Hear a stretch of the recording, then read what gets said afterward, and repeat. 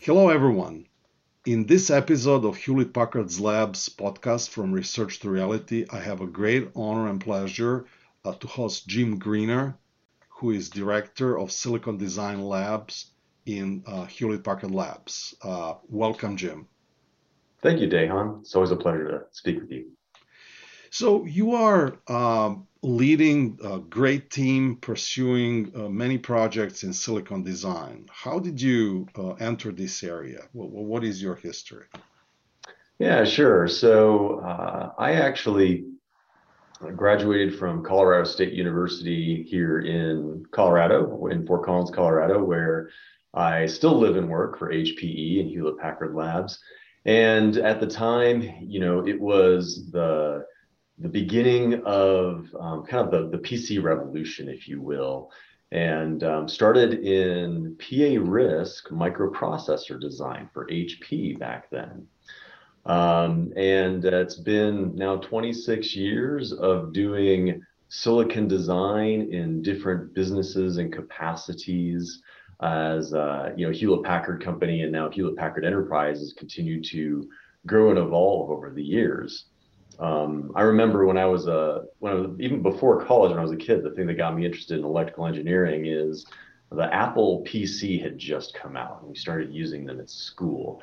And they had a little video game where you had to program a robot to get through a maze by using Boolean logic gates to design little circuits. And I just thought that was fun and fascinating. That's kind of what got me interested in electrical engineering when I started in college.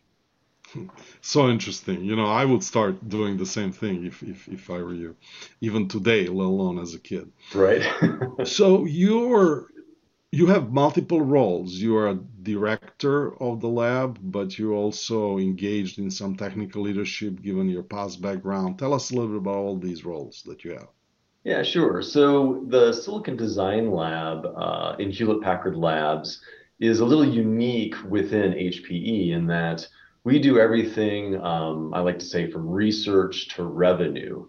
So we have, silicon engineers working in collaboration with labs on, new device interfaces and technologies like memristor and silicon photonics, as well as we're actually the organization that delivers the ProLiant security and management ASIC, often referred to as the ILO ASIC, into all of HP's Volume ProLiant and Synergy servers. So we have this really broad capability and do everything from interfacing to design services companies to direct to foundry design with our foundry partners. So it's really interesting and it causes us to be able to really bridge the gap from that research to revenue and help bring architectures and technologies along so that they would make it into product.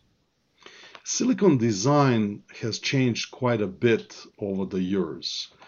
Can you tell us a little bit? I mean, you hinted with PA-RISC and all of that. We don't produce ourselves anymore, but so tell us a little bit.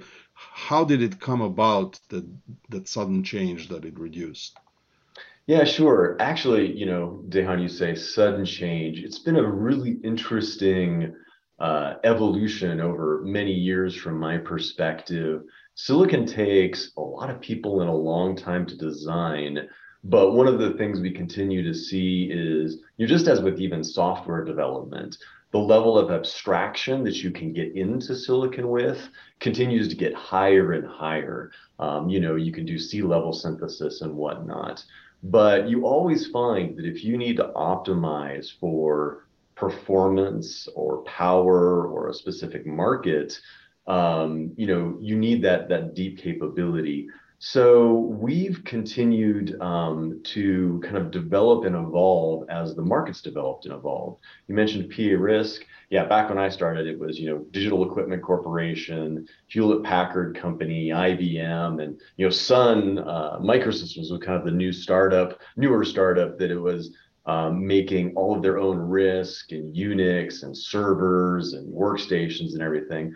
Well, industries evolve, and HPE, recognizing that we weren't necessarily going to be a foundry leader, knew we needed to progress. So we partnered with Intel for microprocessors. And as you see, right, they've developed into the world leader in volume, but we continue to see more architectures and capabilities now working their way in. You have, NVIDIA and AMD, and now even ARM. We recently at HPE announced the introduction of an Ampere-based ARM server. And so you could see we've had to evolve and move through these various different technologies. I actually moved from PA RISC to Superdome system design and had to take that from the RISC architecture through the Itanium and then into the x86 architecture, partnering with Xeon. And now we're looking, more and more at purpose-built silicon as really, virtualization and AI are the new frontiers, if you will, that continue to change the way we compute in the data center. As you were talking about this whole process, it occurred to me that while we were talking about desegregation of computer, into vertical desegregation into CPU, memory, etc., actually the whole industry has been desegregated that way. How has that changed your required skills? I mean, you don't build the whole system anymore. You work with all these memories, CPU, accelerator vendors. Have we become more of a system integrator as opposed to system developer? Well, that's a really, really interesting and good question. So, what you see is that where there's very high volume for an application and many people use the same application, it essentially commoditizes. And at that point, something that was even true of, Bill and Dave Packard and or sorry, Hewlett and Packard, who founded the company, is they were very keen on partnering. And so what I look at it as, you partner where the technology exists. It's not innovative to build something that already exists. Really, where we look at silicon design is where is there a gap in the capability? That's why HPE develops a lot of fabrics that connects a lot of these different compute elements, but everything's getting smarter. So, you're embedding intelligence, be it ARM or RISC-V or something, essentially into everything you build now, whether it's a switch or a NIC. And so we look at it as partner where the technology exists and there are leaders in industry. Like we don't have a fab anymore, right? TSMC is a fantastic fab, and they don't vertically integrate. We love working with them. And we also work with other fab partners, both for development and are looking at the changing ecosystem there, right? As Intel introduced the opportunity to work with them as a fab partner.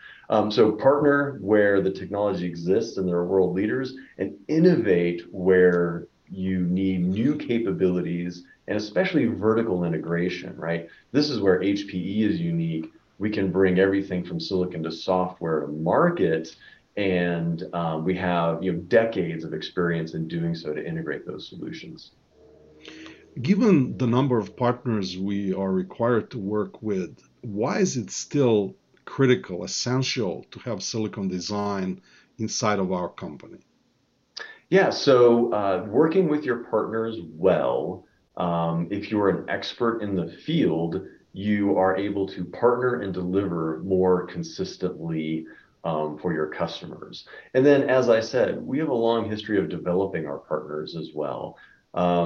We continue to want to be on the frontier of innovation and not just keep producing the same commodity component over and over again. And so we leave that commodity to the partners.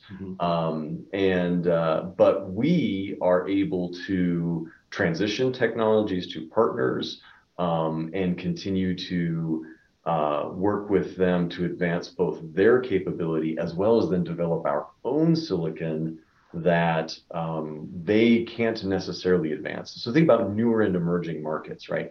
That's where you need an HPE to step in and really develop and lead the way before a volume partner can really go enter the market. Very, very interesting. Can you now be a little bit more specific? We were talking about in general about this whole area. Can you tell us about some specific projects? You hinted at ILO, perhaps there are others, interconnects, or whatever you prefer to talk about. Sure, yeah. Let me talk about a couple that we've disclosed more publicly previously. So we are still in labs developing memristor-based technologies, and we continue to develop security and other structures, silicon interfaces around those memristor interfaces. So we have some exciting projects going on still in that area. As well, security and virtualization are, absolutely huge. We know that, every system and every network is constantly under attack. So where we look at these new novel approaches of devices like a memristor, we also then continue to expand the security capability within ProLiant and other servers through our silicon innovation. And you're starting to see emerging standards in this area as well. And that's another place where we are at HPE engaging and deciding where it is from a standard standpoint we should be involved. So we continue to do everything from research to revenue, big focus on security and virtualization. And then as well with AI and AI as a service emerging, we continue to look at that, but more on the deeper research front than on the active product development front in the silicon area. Very interesting. You have spoken about the past, about the present. Can you look a little bit in the future? Where do you think the silicon design is going? How important will it be given the end of Moore's law, end of Dennard scaling, and all these doomsday predictions? Yes. So silicon is pervasive, right? Look at what we experienced in the auto industry due to COVID and supply chain shortages. Every consumer product, right, is silicon, depends on silicon, and then the data center, of course, is run on silicon. So silicon is huge and critical, and that's why you see, even governments now getting involved with what do we need to do from an overall silicon industry and capability standpoint. So what we're going to continue to see is we're going to see the levels of package and system integration continue to increase.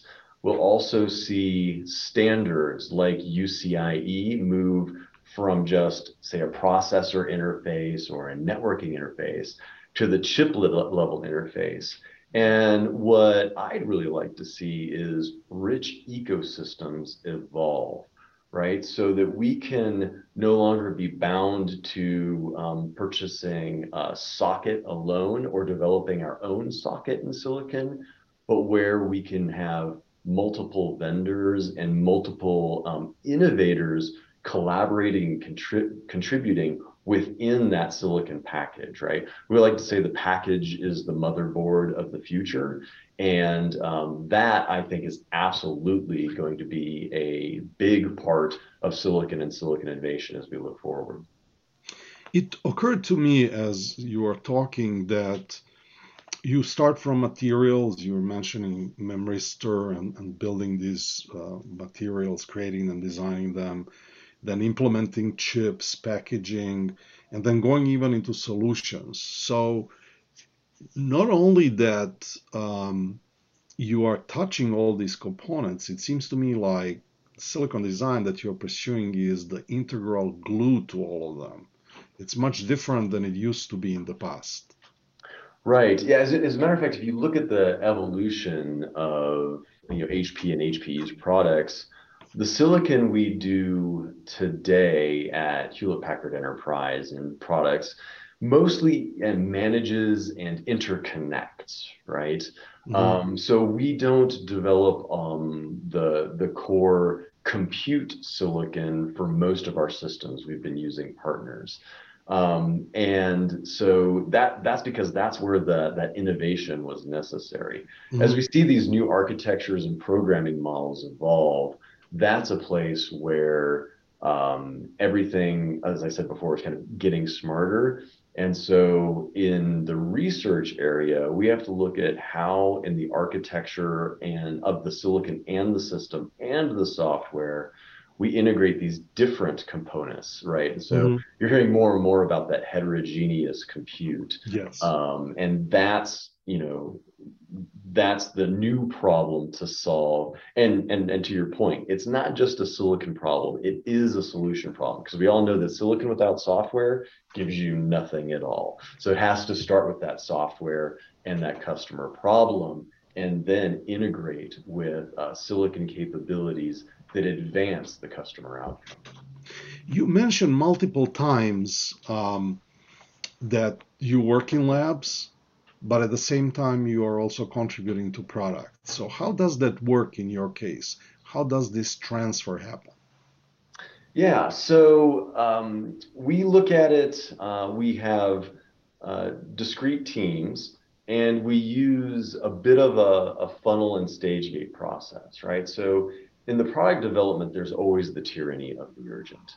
And so while we are a large silicon design organization, we have to separate to some degree research and product. Otherwise, you never get your product done or never really get the research done. And then we use a stage gate process where we develop technologies, we do a proof of concept, and we might use, custom fabrication techniques in Milpitas to build out a POC, partner that with an FPGA or a programmable device, and then start experimenting with open source software or even new software capabilities that would need to happen on top of that. And then, as you move on, then you develop and you mature each part, or you end up with an IP nugget. This thing worked really, really well, and we're going to take it and transfer it into the product more quickly as a core component. You've seen that recently with some of the security enhancements recently announced Project Aurora, right? That started in labs, software, and silicon collaboration and made it into actual product development and launch. Very, very, very interesting. Can you give us a sneak peek of any new innovations that are coming into the products that aren't confidential that you can share? Let's see, something that isn't confidential. So let me go again to a partner and collaborate area. So we've continued to develop interfaces in silicon and CMOS for, as I said, various different components. We have rich research and partnerships now in photonics, and that continues to be a key future area where integration and collaboration will bring about some new product and interconnect capabilities. I also mentioned, of course, making things smarter. So you will continue to see more ARM cores in the devices.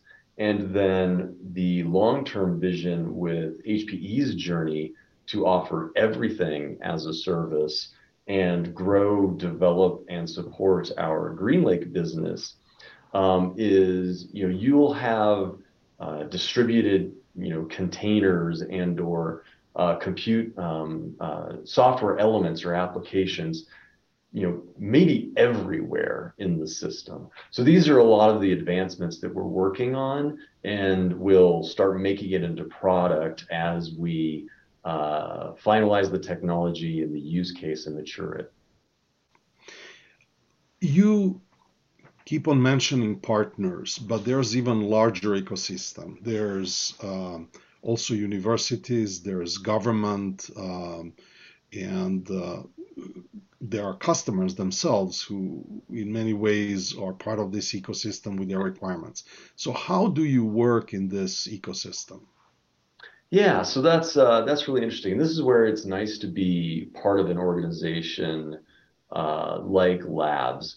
So we have university partnerships, and of course we have a rich set of different universities that we have alumni with that work here, and so we keep our our university connections and partnerships for both talent pipeline and technology collaboration going that way. We do, of course, HPE has many federal bids and government partners, which also brings about collaboration and innovation opportunities. And then, as well as we've talked about multiple times, there are the business partnerships where we might be looking for a partner that would want to co-invest in bringing a technology to market. And we've done a number of those over the years as well. Since we have started with universities, can you tell us a few remaining technical and research challenges that you can ask of universities? I'm sure a number of professors may be watching this podcast, so this will be a good message for them. Right. So, yeah, I have two key requests and I guess I would say opportunities for the universities. Obviously, as we've talked about, right, silicon engineering, compute is pervasive in everything we do. And so, you look at the market right now for talent, and it's very, very hot. So we went through this. It was actually a lot like this in the 90s before the tech bubble. So I see a key role in the university, right, is in producing talent, and especially in this area.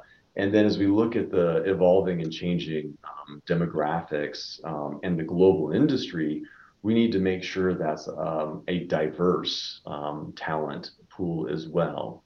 On the technology side, we need this talent pool to be well versed in the growth areas, right? And this includes, of course, HPC, AI, and edge. And then while engineers become more specialized because of engineering versus, say, computer science and software design, we need to continue to drive integration skills because, again, that's where the real outcomes come about. So those are the three things. I actually sit on the board for the electrical computer engineering department here at Colorado State University. And those are some of the things we work on there. And as well, I look to the other universities that we partner with to work on as well. We have been talking about how silicon design has changed. On the software side, we have a strong movement in open source. There's equivalent of open compute with RISC-V and others. Yeah. Do you think that these movements will change silicon design the way the open source has changed the software development area? Yeah. So what does my crystal ball say? I watched and worked as, even HP helped lead from proprietary Unix to open standards, right, using x86 and Linux, and how that really changed the industry. Silicon is still different from software. You build a discrete component that has a finite lifetime. It's harder to update, obviously, and replace.